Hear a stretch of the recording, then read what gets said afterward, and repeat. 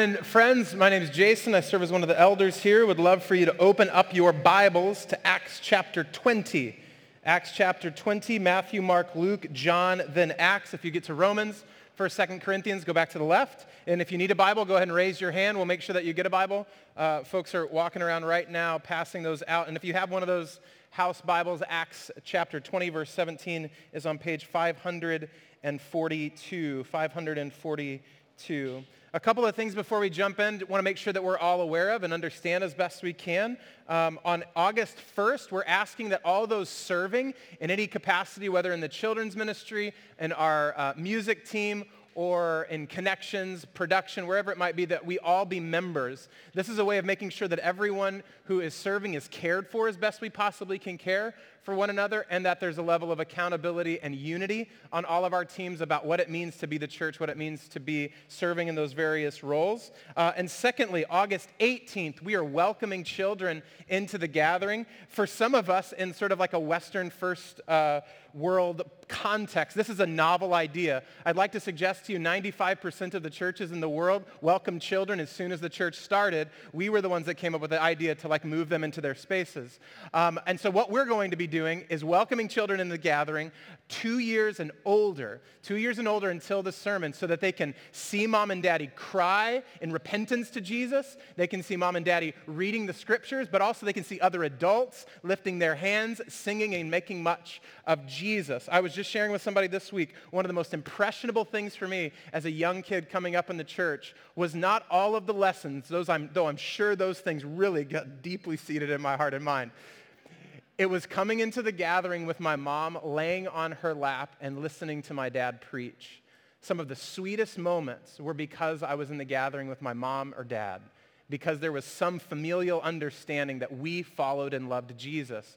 Now, all families are different. That's why no one at Church in the Square is on their own as it comes to family. Whether you have children of your own or not, we all have children as the church. Therefore, we all take responsibility and joy in their development. Mom and dad are the primary disciplers, and it's our joy to support them in this. August 18th, get ready. The kids are coming, and they're going to teach us how to worship Jesus.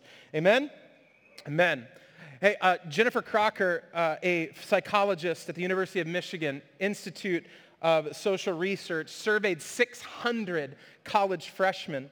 She compared their levels of self-esteem, are you ready for this? 3 different times over the course of their first year in college. Before they came to school, in the middle of their education, and then after their first year.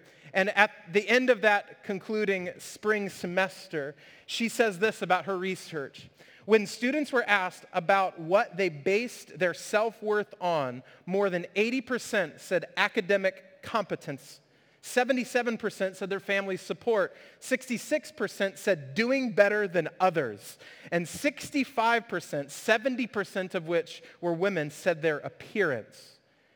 After comparing the data, Crocker concluded, and I quote, that some students feel motivated to do well in academics, but having their self-worth on the line doesn't help their performance. Having their self-worth on the line does not increase their academic performance. And she further observed, we really think that if people could adopt goals not focused on their self-esteem, are you ready, millennials, but on something larger than their self, such as what they can create and contribute to others, then they would be less susceptible to the negative effects of pursuing self-esteem. Crocker says it's about having a goal bigger than yourself. To be sure, some of these conclusions you're like, that's obvious. I learned that like infinity times already. I already know that that's true. So though I think that we would speculate that some of this is really familiar information, the question then for us is why in familiar information do we constantly fall into the exact same trap? Do we constantly fall into a vision of self-worth that is focused on self? We set our vision and our worth upon outcomes at work, the well-being of our children, our appearance, our likability, the stability of relationships, many good things. All things which might be as well described as academic competence or excelling in school. They function similarly within our hearts. We regularly derive self-worth from what we can accomplish and not from who we actually are. But here's the paradox, I think, revealed in this research and what is understood from us experientially. Self-worth is actually not about yourself. Understanding self-worth is not about yourself. That's really noteworthy. This is what the research revealed, and I think it's what we know instinctively. When we focus on ourselves, not others, not a larger vision of the world, we actually miss ourselves. We actually build a life that is actually quite self-destructive. Now, this sounds really nice, but what does all of this mean? You are extraordinarily valuable. You individually, let me speak to you directly as your friend, as a pastor, as one of the elders here. You are extraordinarily valuable, but not for the reasons you often believe. Not for the reasons that you often believe. See, Scripture is clear. Not only are we given ontological or by nature value, nature of being, distinct as God's prized creation, but then he gives us a purpose, an office, a role that is extraordinary, to have dominion over God's world. Therefore, in being and in purpose, the Lord has set humanity apart with a distinct value and a distinct worth. Jesus is also very clear with his own words about what it means to take hold of the fullness of life and our understanding of self when he said, "For whoever would save his life will lose it, but whoever will lose his life for my sake will find it." In other words, focus on your life and you'll lose it. Lose your life and you'll find it. So how do we take hold of this life? How do we embrace this kind of life that is truly life in a world that is riddled with false senses of self and of worth?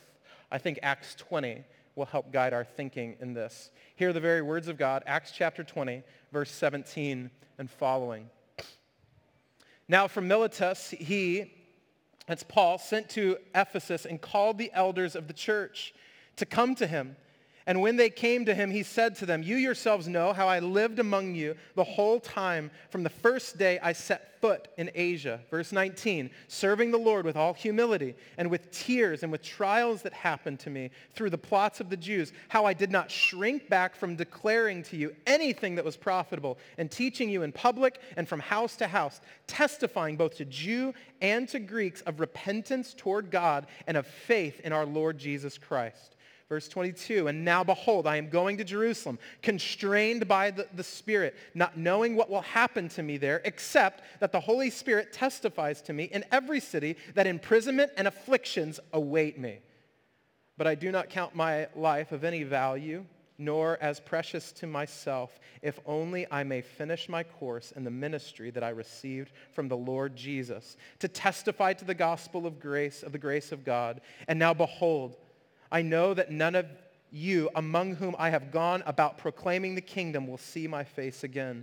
Therefore I testify to you this day that I am innocent of the blood of all of you, for I did not shrink from declaring to you the whole counsel of God. Pay careful attention to yourselves and to all the flock in which the Holy Spirit has made you overseers, to care for the church of God, which he obtained with his own blood. I know that after my departure, fierce wolves will come in among you, and not sparing the flock. And from among your own selves will arise men speaking twisted things to draw away the disciples after them."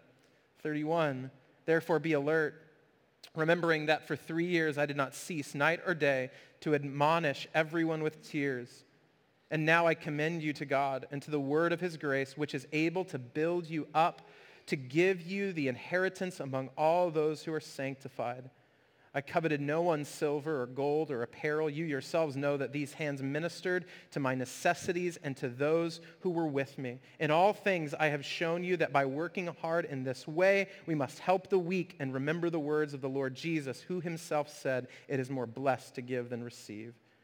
36, "And when he had said these things, he knelt down and prayed with them all. And there was much weeping on the part of all. They embraced Paul and kissed him, being sorrowful most of all because of the word he had spoken, that they would not see his face again. And they accompanied him to the ship." These are the very words of God. Thanks be to God. Would you pray with me? Heavenly Father, we have gathered because of your word. We have acknowledge that you call us by your word. We have sung to your glory and out of worship because of what your word teaches us and instructs us about who we are as worshipers.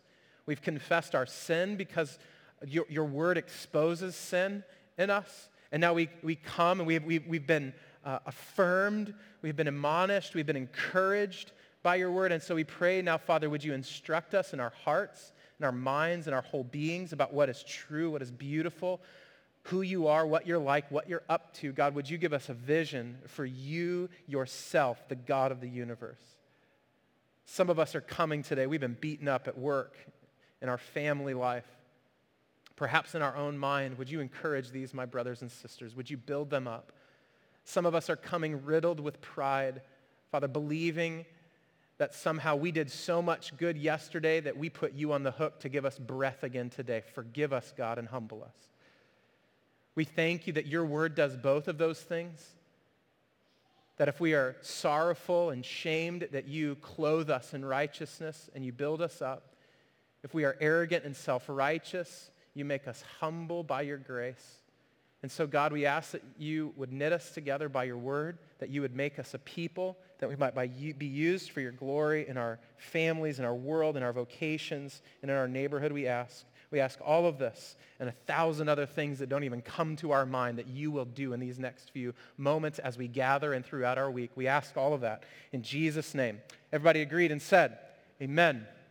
So Paul is in Miletus, about 30 miles from Ephesus. Miletus was an old city. It was a prosperous city. This was a place that had a history in the ancient world. And so Paul is in this particular context, and he reaches out to the elders in Ephesus. And he does something that he has rarely done. In fact, we don't have a record of him doing this. Instead of going to someone, he is inviting the entire elder team of Ephesus to come and meet him in Miletus, to have concert and time with him there. So he doesn't go to them. He invites them to come down. Perhaps Paul felt safer in Miletus. He had faced some serious affliction and persecution in Ephesus. He was likely hurried in his way to go to Jerusalem, as we'll find out in a minute. Nevertheless, for whatever reason, he invites the Ephesian elders to come to Miletus. And here's what takes place in verse 17. Now from Miletus, he sent to Ephesus and called the elders of the church to come to him. And particularly he uses that word elders. If you remember, one of the things that Paul does in his first missionary journey is that he sets up new churches.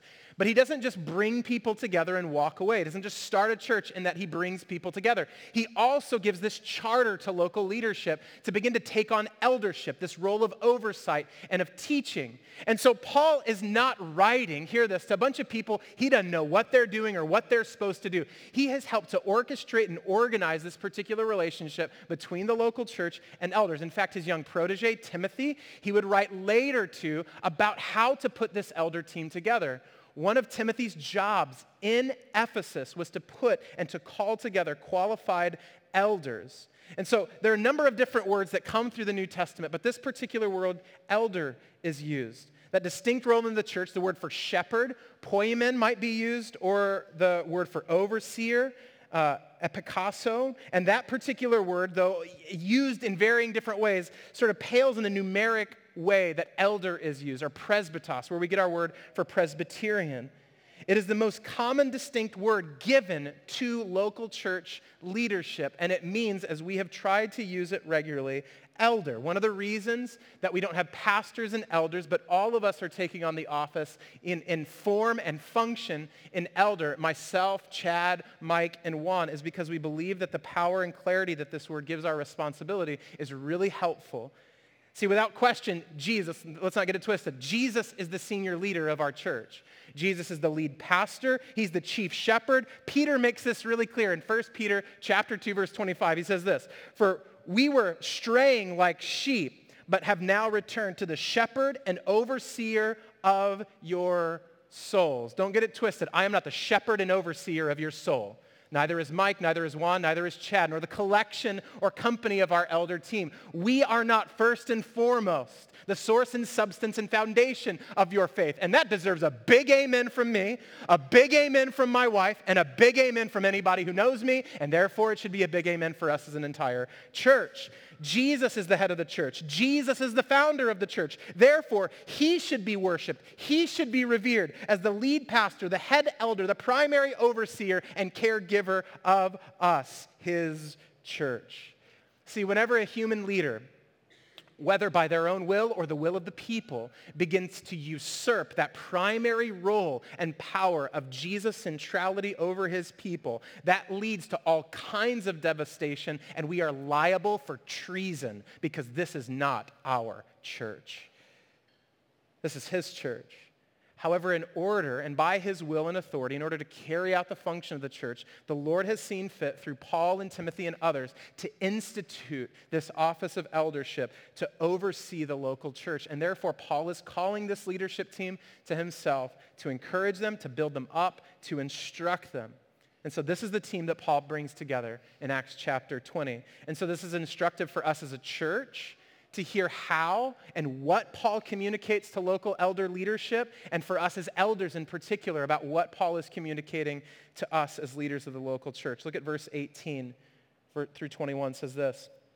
And when they came to him, those elders coming to Paul, he said to them, "You yourselves know how I lived among you the whole time from the first day that I set foot in Asia, serving the Lord with all humility and with tears and with trials that happened to me through the plots of the Jews." Verse 20, how I did not shrink back from declaring to you anything that was profitable and teaching you in public and from house to house, testifying to both Jews and Greeks of repentance toward God and of faith in our Lord Jesus Christ. Understanding the moment, it's not surprising for us to hear that Paul had a lot to say. This is a rare opportunity. It's a rare moment. It's a rare gathering of people. It's in fact the clearest and longest address that Paul gives directly to Christians, to only a group of Christians, in particular a group of Christian leaders and elders. So this is a rare moment for us to read about. And what Paul begins and what he draws most attention to at the start is his relationship with them. In other words, he says, you know me. You know me. You know what it was like. We've been in this together. And this is what we've learned about Paul during his time. He'll now summarize his entire gospel work. As we've been reading through Acts 18 and 19 in particular, leading up and into Ephesus and on into chapter 20, we've read about what Paul is now going to summarize. The overarching claim that Paul will make is that I served the Lord with humility. What a joy it would be after whatever God has called you to do, that the summary that you could give of that calling was that I served the Lord with humility. Paul says this in verse 19. And the word humble, we should understand, means to be brought low, close to the ground, close to the terrain. It's the same word that Luke uses when he's referring back to Isaiah 40, verse 3, when he says, every valley shall be filled and every mountain and hill shall be made low. It shall be humbled. So how did Paul, the apostle, lower himself as he served? Well, it's listed there. Look back through those particular verses. It says that he served with tears. He served with trials. He served without shrinking back. He served by teaching in public. He served by teaching in private. He served with humility by preaching to all peoples, not just those he thought would be easy to communicate with. He served by preaching the same message of repentance and faith through it all. He summarizes every detail of his ministry underneath the heading, served the Lord with humility.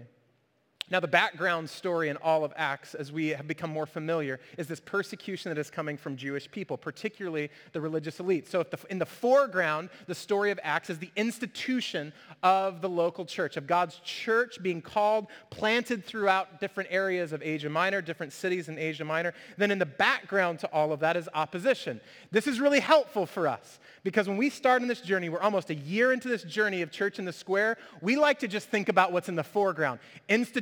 Starting a new church. In the background, though, is spiritual warfare, persecution, difficulty, repentance, sin, idolatry. That's not the stuff that you put up on Facebook as a marketing ploy, right? It's not something, come to our church, you'll crush all of your idols, right? Come to our church, no sin will be laid bare. We're going to know everything about you. The crowd gets smaller and smaller. But what if that's actually the point? What if the way in which the church is instituted is what takes place through persecution and it can't take place any other way? through suffering, through pain, through confession. See, I've got to confess to you, I thought we could get this thing done in a nice, neat, tucked-in kind of way. No, it doesn't have to cost anybody anything. But at the end of the day, it looks like it constantly costs the church everything. And so Paul is bringing together some people who know this. He says, I've cried with you, I've suffered with you, I've gone through pain, because that's what's been happening the entire time. Again, this shouldn't be a surprise to us because is not the ministry of Jesus one where the cross is in the foreground. To be sure, we like to say he came to forgive sins, but he forgave sins by dying on a cross, by enduring affliction and suffering and pain, ending with an ironically frustrating and mean characterization of him as King of the Jews, not lauding his glory, but mocking his title as Lord of all. After Paul gives this account of his time in Ephesus, he explains to his fellow elders why he has to go to Jerusalem. That he will do that. So look at verse 22, similar pathway that Jesus took. And now behold, I'm going to Jerusalem, constrained by the Spirit, not knowing what will happen to me there, except, don't you love this caveat, that the Holy Spirit testifies to me in every city that imprisonment and affliction await me. He's like, I don't exactly know what's going to happen in Jerusalem or why the Spirit wants me to go there, but I know I'm going to be imprisoned and I know I'm going to go through affliction. So God bless you as you go. Have a good day. Just wanted to let you know that's why I'm going. This is a really important juxtaposition and tension here because Paul gives full credence. The Spirit of God is leading me, and it's going to hurt. Isn't it true? We think that the Spirit of God's leading me, then he'll keep me from hurt. And I won't go through hurt. That's actually evidence that the Spirit of God is taking care of me, right? All of our praise reports when we come to our group. By the way, if you don't know what a praise report, the Lord has saved you from some Christian culture, so just endure for just a second. Right, this praise report that you come to the group, something that you want to celebrate about what God has done, it never includes suffering. Always is like, it stopped suffering and getting hard, and I can now know that I'll avoid the difficult things that I thought were before me. Paul is actually coming to them and saying, that's not a God that I know about. The God I know about leads me to very difficult places. He says he's even constrained by it. That word means that he's bound up in it, that the Spirit of God. Paul, when he has this opportunity to go to Jerusalem, he doesn't do what I often do. What do I think about that? What will that be like? And does that seem like a good idea? Paul is thinking the Spirit of God's thoughts. He is moving at the will of the Spirit. So his question is not what do I think, but what does the Spirit desire? What does the Spirit desire? Paul is not reflecting on his wishes, his thoughts, his feelings, because he already knows his responsibility. His job is to obey the Spirit of God. It seems a lot of tension around that, though. Something begins to happen in our own worldview, our own understanding, I think. See, Paul is following the direction of the Spirit, but it leads him, the Spirit of God leads him right into suffering. It reminds us, doesn't it, of Jesus? Baptized in Matthew 3, led into the wilderness in Matthew 4. Hear this, the last verse of Matthew chapter 3, the first verse of Matthew chapter 4. The Father speaks, this is my beloved Son with whom I am well pleased. Next verse, then Jesus was led by the Spirit into the wilderness to be tempted by the devil. From my beloved Son to led into the wilderness by the Spirit to be tempted. Is that your vision of God? It's not one that makes me feel comfortable. See, what begins to happen here is Paul's understanding and obedience to the Spirit begins to completely upend my view of God. Right? Pastor, preacher, get us to Psalm 23. He leads me beside quiet waters and restores my soul.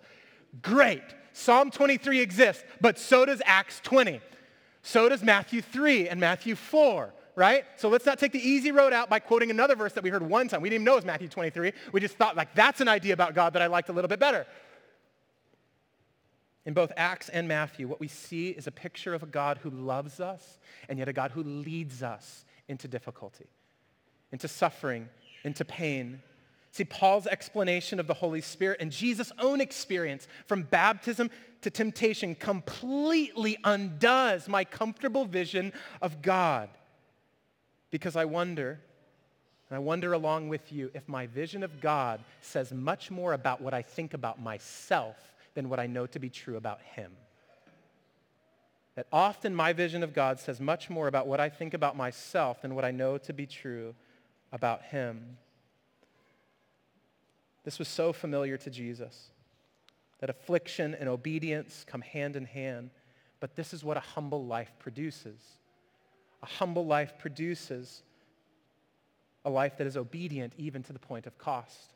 John Dickson, an Australian academic, in his book Humilitas, which is an entire history of humility, defines humility this way. Humility is the noble choice to forego your status, deploy your resources, and use your influence for the good of others before yourself.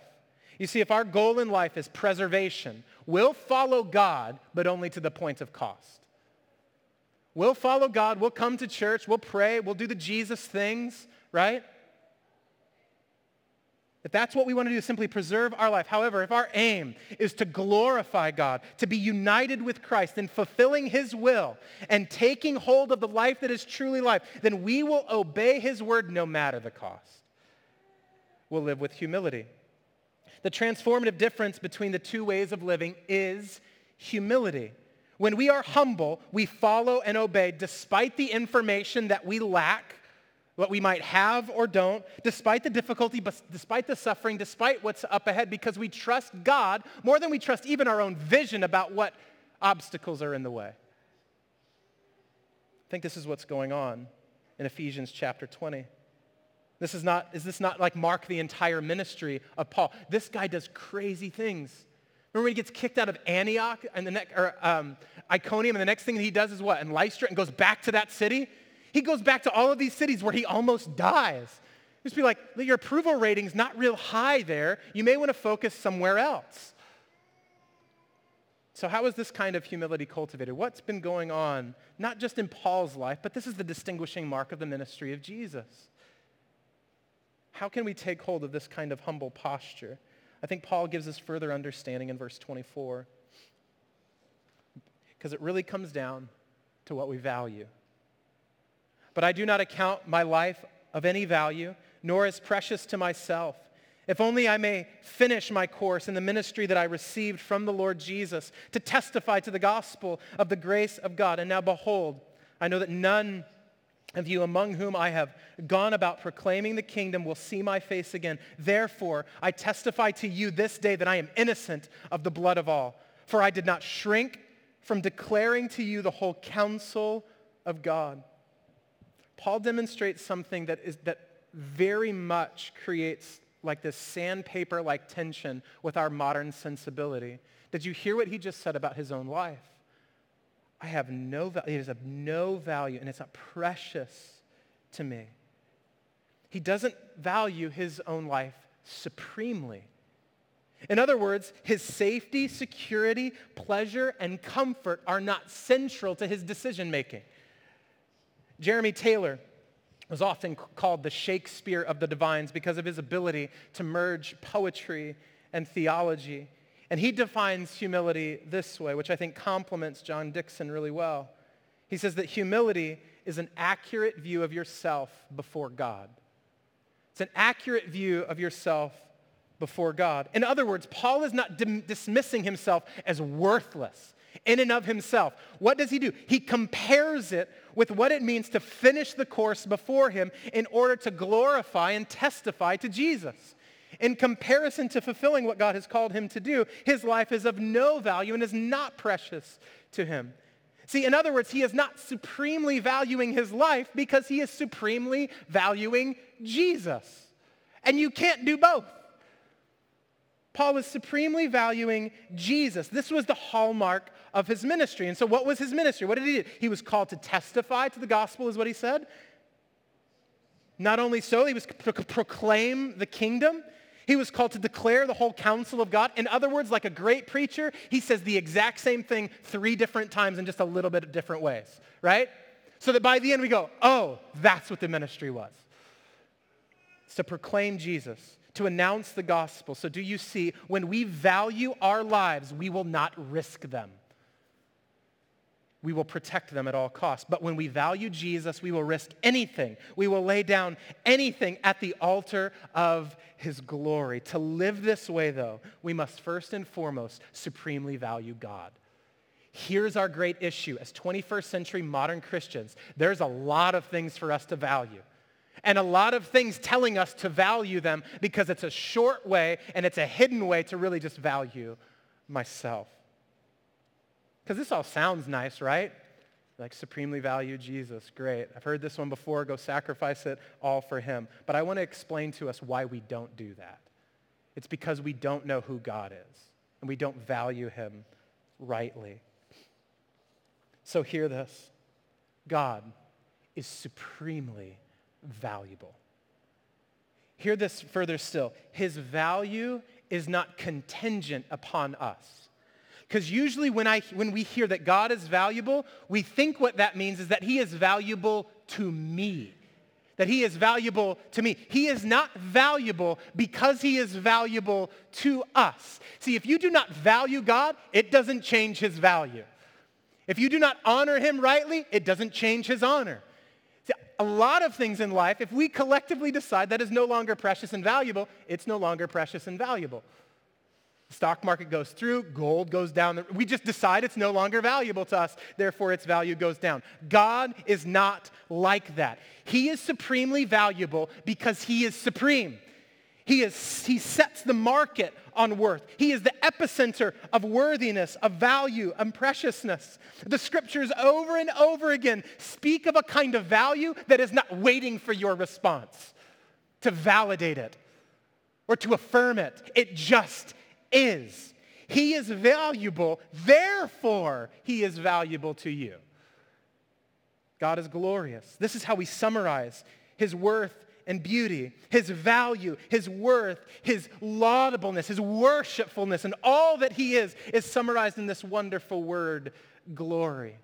When we speak of God's glory, we are speaking of his worth. We are speaking of his beauty. We are speaking of his truth, of his grace, of all of his attributes being put on full display. And sometimes you're sensing it and seeing it, but you can't quite put your finger on it.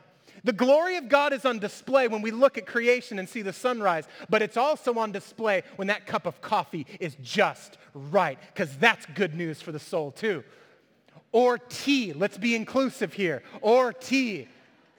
Whenever that is made, steeped just the right way, there is something of glory that we see in that. When you get a great night's sleep and feel completely refreshed, yes, that is good for your body, but it speaks to a greater and deeper rest that only a supreme being can give you. See, everything whispers the supremacy of God.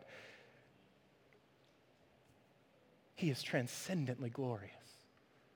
He's not waiting for our response, and yet when we finally see his worth and his beauty, there is much more to enjoy.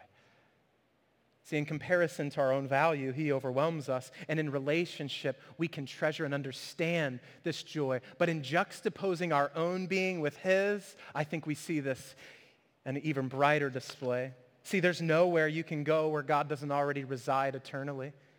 There's no pace that you can live at that you can outrun God. There is no thought you can think which he didn't spark in you and already fully understands inside and out. There is no problem you face which he cannot immediately be the solution. There is no beauty you can enjoy which he does not completely overwhelm in the light of his majesty. There is no weight you can carry which he cannot lift without breaking a sweat. There is no love you desire which he does not satisfy. There is no trouble that you face which he gives more trouble to. There is no fear he can't conquer, no sorrow he can't wipe away, no sin he can't cover, no shame he can't wash, no iniquity he can't erase, no thirst he can't quench, no hunger he can't satisfy, no prize he can't attain, no addiction he cannot break, because he's just that valuable.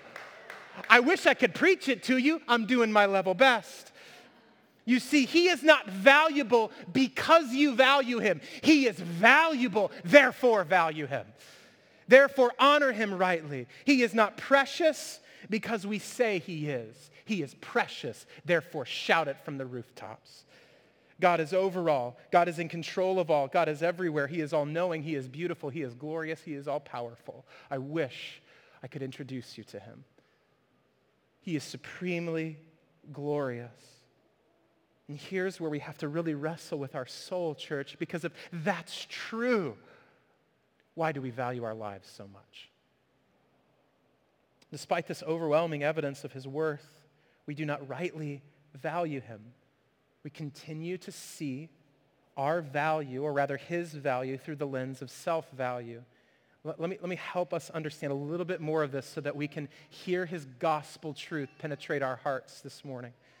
In other words, we understand the worth of God in terms of how he enriches our lives and enriches my values, increases my stock. Therefore, if I value children, God is as valuable to me as he gives me children and protects them. If I value money, God is as valuable to me to the degree he makes me financially prosperous and keeps me that way. If I value romantic affection, God is valuable to me to the extent that he gives and sustains my version of romantic bliss. And it is not that he is unable to deliver children and their protection. It's not that he is unable to make you prosperous. It's not that he is unable to give you romantic affection in this life. The problem is none of those are primary. None of those are supreme. And therefore, when we give credit to God, where we worship and esteem his value based on what he gives us, all we are revealing is that we do not value him. We only value what we believe he will give us. It's not that he's unable. It's that he's so much more worthy than that. In other words, when we come to God because God gives us something, or because God is valuable to us merely because of something else that we value, we don't value him. We ultimately are valuing ourselves. This is not a bad habit. We excuse a lot of sin and just going, that's too bad. We'll try harder next time. That's sinful. That's sinful. That's wrong. That's broken. It's evil. And we ought to repent of that, church. God, right now we repent that this is true of our hearts. Forgive us. You see, when the gospel really takes hold of us, we see God's value even if our children are not safe. As hard as that is to say, we see his value even if safety is not achieved in the way that we would define it. We see God's value even when money is tight or when we miss paying certain bills. Even if a lover is lost or never found, we see God's esteem and supreme value because he is supremely valuable. None of these is central. None is primary because nothing and no one is more valuable than God. God ought to be our deepest affection. And when we begin to consider these things, I think it's revealed that we have a sly self-love. It's sly, church. Laced and covered with a lot of really good things that no one would ever question.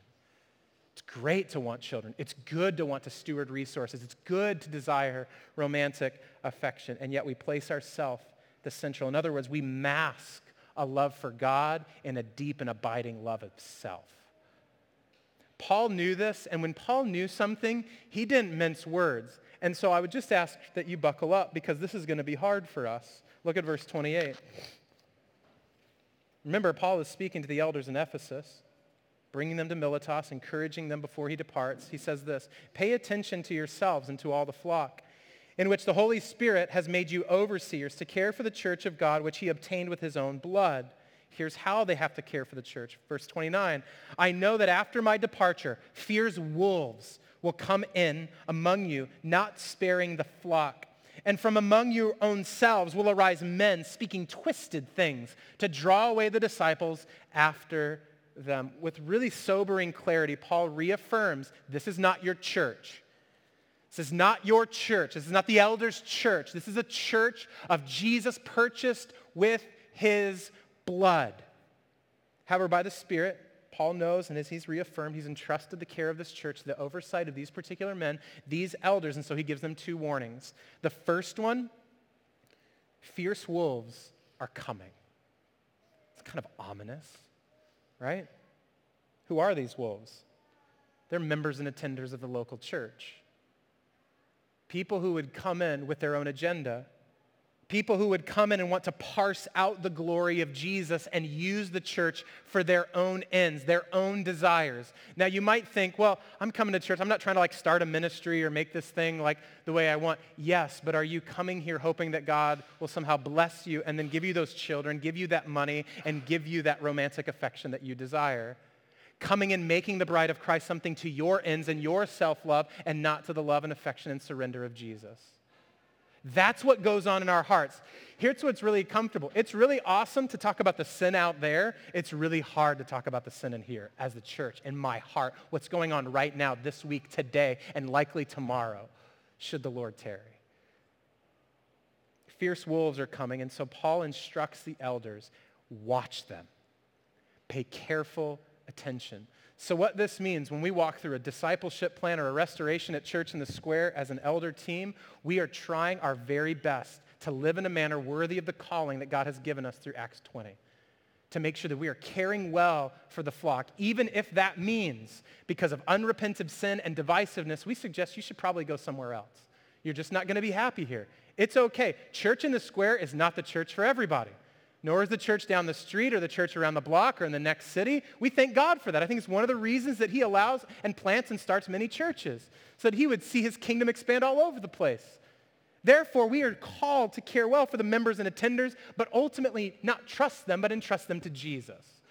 And to make sure that we are caring for the whole flock, not just one individually, that they may get what they want out of this church. You're not going to get everything you want out of this church, and neither am I, because that's not the point. This is where elders go, yeah, that's right. All these people coming in, just back up because we got ideas, we got to do stuff. And then verse 30, and from among your own selves. Paul flips the script, as he's really good at doing. He says, don't just watch out for others, watch out for you. He says twisted things will come from the elders. Paul is saying that the elders are not immune to glory thievery. They desire to steal this for themselves. The hunger and desire for fame is alive and well in my heart, and I can be tempted to use this stage, this church, to make a name for myself and not a name unto Jesus, who is the only one deserving of fame and honor and glory. That's what Paul is telling me. That's what he's teaching my heart, not as an example, but as a confession. Those things are alive and well in me, and what this scripture teaches me is, Jason, don't trust yourself. Don't go along with vain glories of this world and essentially use the flock as if they're your own people. In other words, both of these issues, I think, stem from valuing our lives and ourselves more than we value God. When we value our own lives, we seek power, opportunity to ensure that our dreams come true rather than laying down every ounce of power and opportunity we can for the work and grace and power of Jesus to pervade and prevail in people's lives. See, everything that we build our life upon, except Jesus, will crack, crumble, and fall because it was never meant to be foundational. It's using elements that are not strong enough. It is using things that were never meant to be. Thinking again of John Dixon's definition, when we don't forego our status but make it central, when we don't deploy our resources but hold on to them in greed, when we do not use influence for others but only ourselves, we lose status, we lose resources, and we lose influence. Whatever you seek to make central will hurt you and it, and you will lose both in the long run. This is what Jesus says. That if you try to find your life, you'll lose it, but if you lose your life, you will find it. In order to safeguard the church, Paul is instructing the elders, watch for others and watch yourself. Verse 31 and 32. Therefore, be alert, remembering that for 3 years I did not cease night or day to admonish everyone with tears.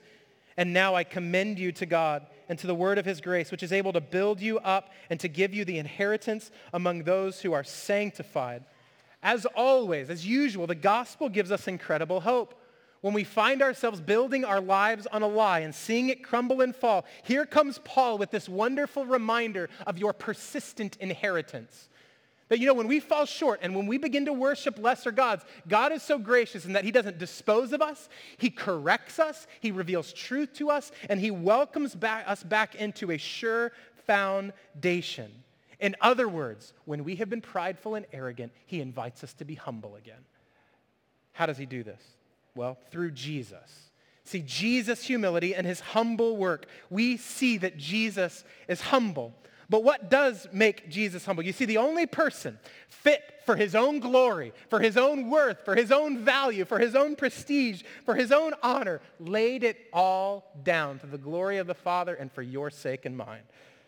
Paul summarizes this ethic in the generosity of Jesus. Look at verse 33. I coveted no one's silver or gold or apparel. You yourselves know that these hands ministered to my necessities and to those who were with me. In all things I have shown you that by working hard in this way, we must help the weak. And remember the words of the Lord Jesus, how he himself said, it is more blessed to give than to receive. In other words, when we're humble, we live generously. And when we are generous, we lay down our lives for those who are in need. That's what Paul did in Ephesus. This is what Jesus did for Paul's sake. This is what Jesus has done for all of us by grace through faith. See, Paul's example for the Ephesian elders is born out of the transformative work or the humility of Jesus. And the humility of Jesus, we must see this, is understood when we focus on two particular things about who Jesus is. Both will be summarized in Philippians chapter 2. So would you turn there with me to the right if you're still in Acts? If you're not in Acts, you're wrong. You need to stay in Acts. Acts chapter 20, flip to the right. Galatians, Ephesians, Philippians, Colossians, to the right a couple of chapters. Philippians chapter 2. Two primary ways that we'll see here the Apostle Paul in writing to the church in Philippi. He says this in verse 5. Philippians chapter 2, verse 5. Have this mind among yourselves, which is yours in Christ Jesus, who though he was in the form of God, did not count equality with God a thing to be grasped, but made himself nothing, taking the form of a servant, being born in the likeness of men. The first thing we need to understand about the humility of Jesus is exhibited in the incarnation. The Son of God took a new form, but did not cease to be God. He became a man with all of the limitations, if you will, but also with a new role. See, being born in the likeness of men is completely humbling for the Son of God who is eternally God. See, in becoming a human being, he now becomes knowable in a fresh way. He's physical and visible. He also becomes soft, which means he becomes killable. Jesus does when he takes on flesh. Whereas in eternity past, he is mysterious, impervious, untouchable. In the incarnation, he humbled himself to the point of being able to be killed. And that's the second point of his humility. Look at verse 8 in Philippians chapter 2. And being found in human form, he humbled himself by becoming obedient to the point of death, even death on a cross. Jesus is humble in the incarnation, but his humility is further exemplified in the cross. There's a dual meaning when we speak about the cross, because on the cross, Jesus demonstrates an ultimate value of obedience to God. In other words, his humility is taking on the will of his Father, not exerting his own will upon his Father. Secondly, we see the humility of Jesus, that when he honors his heavenly Father, he is doing so to the point of incredible cost, his own life. He's not obeying God when it's easy. He's not obeying God when it's comfortable. He's obeying God to the point of fulfilling his word all the way to death, dying for us. His death is not arbitrary. It's a fulfillment of God's word. Jesus suffered on the tree and gave us the ultimate picture and power of humility. So in other words, in the incarnation, Jesus relates to us. He lowers himself to our state. In the incarnation, he then dies in our place, condescending himself. He who knew no sin became sin for us, that we might become the righteousness of God. He humbled him. He deployed all of his heavenly resources for your good and for mine. Through Christ, therefore, we can kill pride, because on the cross, Jesus put it to death. This is what happens personally. But through the course of history, we've actually seen humility move into the foreground and pride into the background. Did you know that we as a people did not always favor humility over pride collectively? In the Greco-Roman world, pride and honor was something that was quite central, and the cross of Christ didn't just change your heart, cannot just change your heart, it's changed the course of human history. Dennis goes on in his treatise on humility to say, interestingly, what probably established humility as a Western virtue was not Jesus' persona exactly, or even his teaching, but rather his execution. Or more correctly, his followers' attempt to come to grips with his execution. You see, because Jesus died for his people in a world of self-love, that world was completely changed. In a world of self-honor, self-preservation, Jesus gives himself in humility. We, therefore, need to stop valuing ourselves and not only showing pride, but leading to more pride. We can come to Jesus, the God who authored humility through our world, and we can be made new and right as those who value him supremely. And when we value Jesus, we know who we are. And no cost is too great for his glory. Notice the value bestowed on Jesus now in Philippians chapter 2, verse 9. Therefore, God has highly exalted him and bestowed on him the name that is above every name, so that at the name of Jesus, every knee should bow in heaven and on earth and under the earth, and every tongue confess that Jesus Christ is Lord, to the glory of God the Father. If you are drunk on self-accomplishment, self-adulation, self-love, personal supreme autonomy, bow to the immeasurable worth of Jesus. He'll give you true value. He'll tell you who you really are. And let's be honest. You can humble yourself now in coming to Jesus, or one day you will be humbled by Jesus. Every knee will bow. Everyone will be made humble. The invitation of the gospel is to be humbled today. When we have an accurate view of ourselves, we become a people that God's called us to be. Here's how this scene concludes in verse 36, back in Acts chapter 20. So flip back to the left. Acts chapter 20, verse 36. And when he had said these things, he knelt down and prayed with them all. And there was much weeping on the part of all. They embraced Paul and kissed him, being sorrowful most of all because of the word he had spoken, that they would not see his face again. And they accompanied him to the ship. To be sure, this is an incredibly tender moment where there's weeping, there's crying, there's praying, there's like this, don't go, we love you, we're going to miss you. Can you imagine this kind of loving church? That someone's going to say, I'm going to go be imprisoned. I'm going to go and experience this kind of opposition. And instead of convincing him not to do that, because we value the same thing as the church, we merely weep because it's like, man, it's just good. We just love you. We just love you. We're going to miss you. You know, there's some people in this room we don't miss. We don't miss when we're away from them. It's because we don't know what true value is. It's because we don't know what we're truly to be about. We have so fallen in love with ourselves that we have begun to impress upon our way of valuing things to others. And if they're not like us, we don't value them. We see what begins to take shape when we all rightly value God supremely. We are united together as his people, missionally in our worship. He begins to do a work in us, breaking down pride. There's no competition. There's not like, I want to be the one who writes the New Testament. I want to be the Apostle Paul. Nobody's doing that. They're like, this is what God said. This is not what it's about. It's about Jesus, his name being famous. And so Paul could write these words to young Timothy. Just hear this from 1 Timothy chapter 6, verse 17 and 19, thinking about the tenderness and the way Acts 20 has concluded. As for the rich in the present age, charge them not to be haughty, nor to set their hopes on the uncertainty of riches, but on God, who richly provides us with everything to enjoy. They are to do good, to be rich in good works, to be generous and ready to share, thus storing up treasure for themselves as a good foundation for the future, so that they may take hold of that which is truly life. May that be true of us, church. Bow your heads and pray with me. Heavenly Father, we ask for your forgiveness. We have built our lives on a shaky foundation of our pride, of materialistic things that are here one minute and gone the next, of a kind of self-love that is a glory unto ourselves. And so we thank you that when we wrongly valued ourselves supremely, you showed us what supreme value looks like in the face and person and work of Jesus.